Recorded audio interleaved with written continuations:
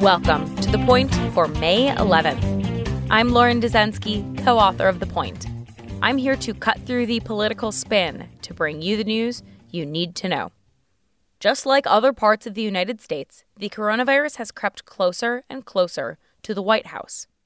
Last week, both President Donald Trump's personal valet and Vice President Mike Pence's press secretary, Katie Miller, tested positive for the coronavirus. Trump administration officials then spent the weekend scrambling as they attempted to do contract tracing for Miller. So far, they have been unsuccessful. Officials had not identified who Miller contracted the virus from as of Sunday, raising concerns inside the White House about how to contain the outbreak. And that concern is spreading.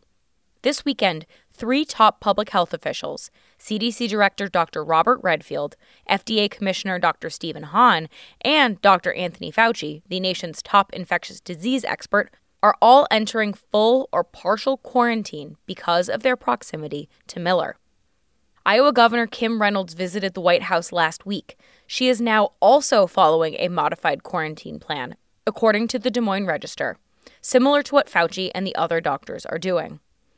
But not everyone is taking extra precautions. For example, Vice President Pence is still not.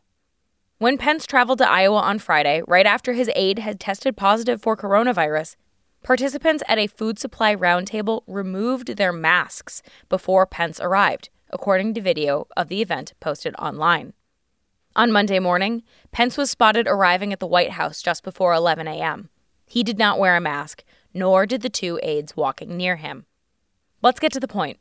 The Center for Disease Control advises that people social distance and wear face coverings, and take extra precautions to help stop the spread of the coronavirus.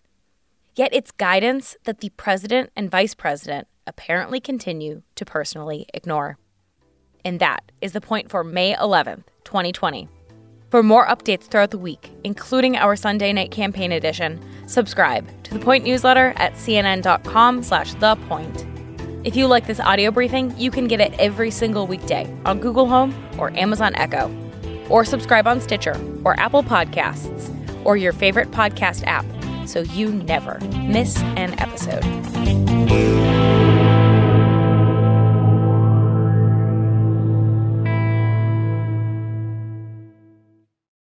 When you work next level. And when you play next level. And when it's time to sleep, Sleep Number smart beds are designed to embrace your uniqueness, providing you with high-quality sleep every night. Sleep next level. J.D. Power ranks Sleep Number #1 in customer satisfaction with mattresses purchased in-store. And now, the Queen Sleep Number C4 smart bed is only $1,599. Save $300 for a limited time, only at Sleep Number stores or sleepnumber.com. Prices higher in Alaska and Hawaii.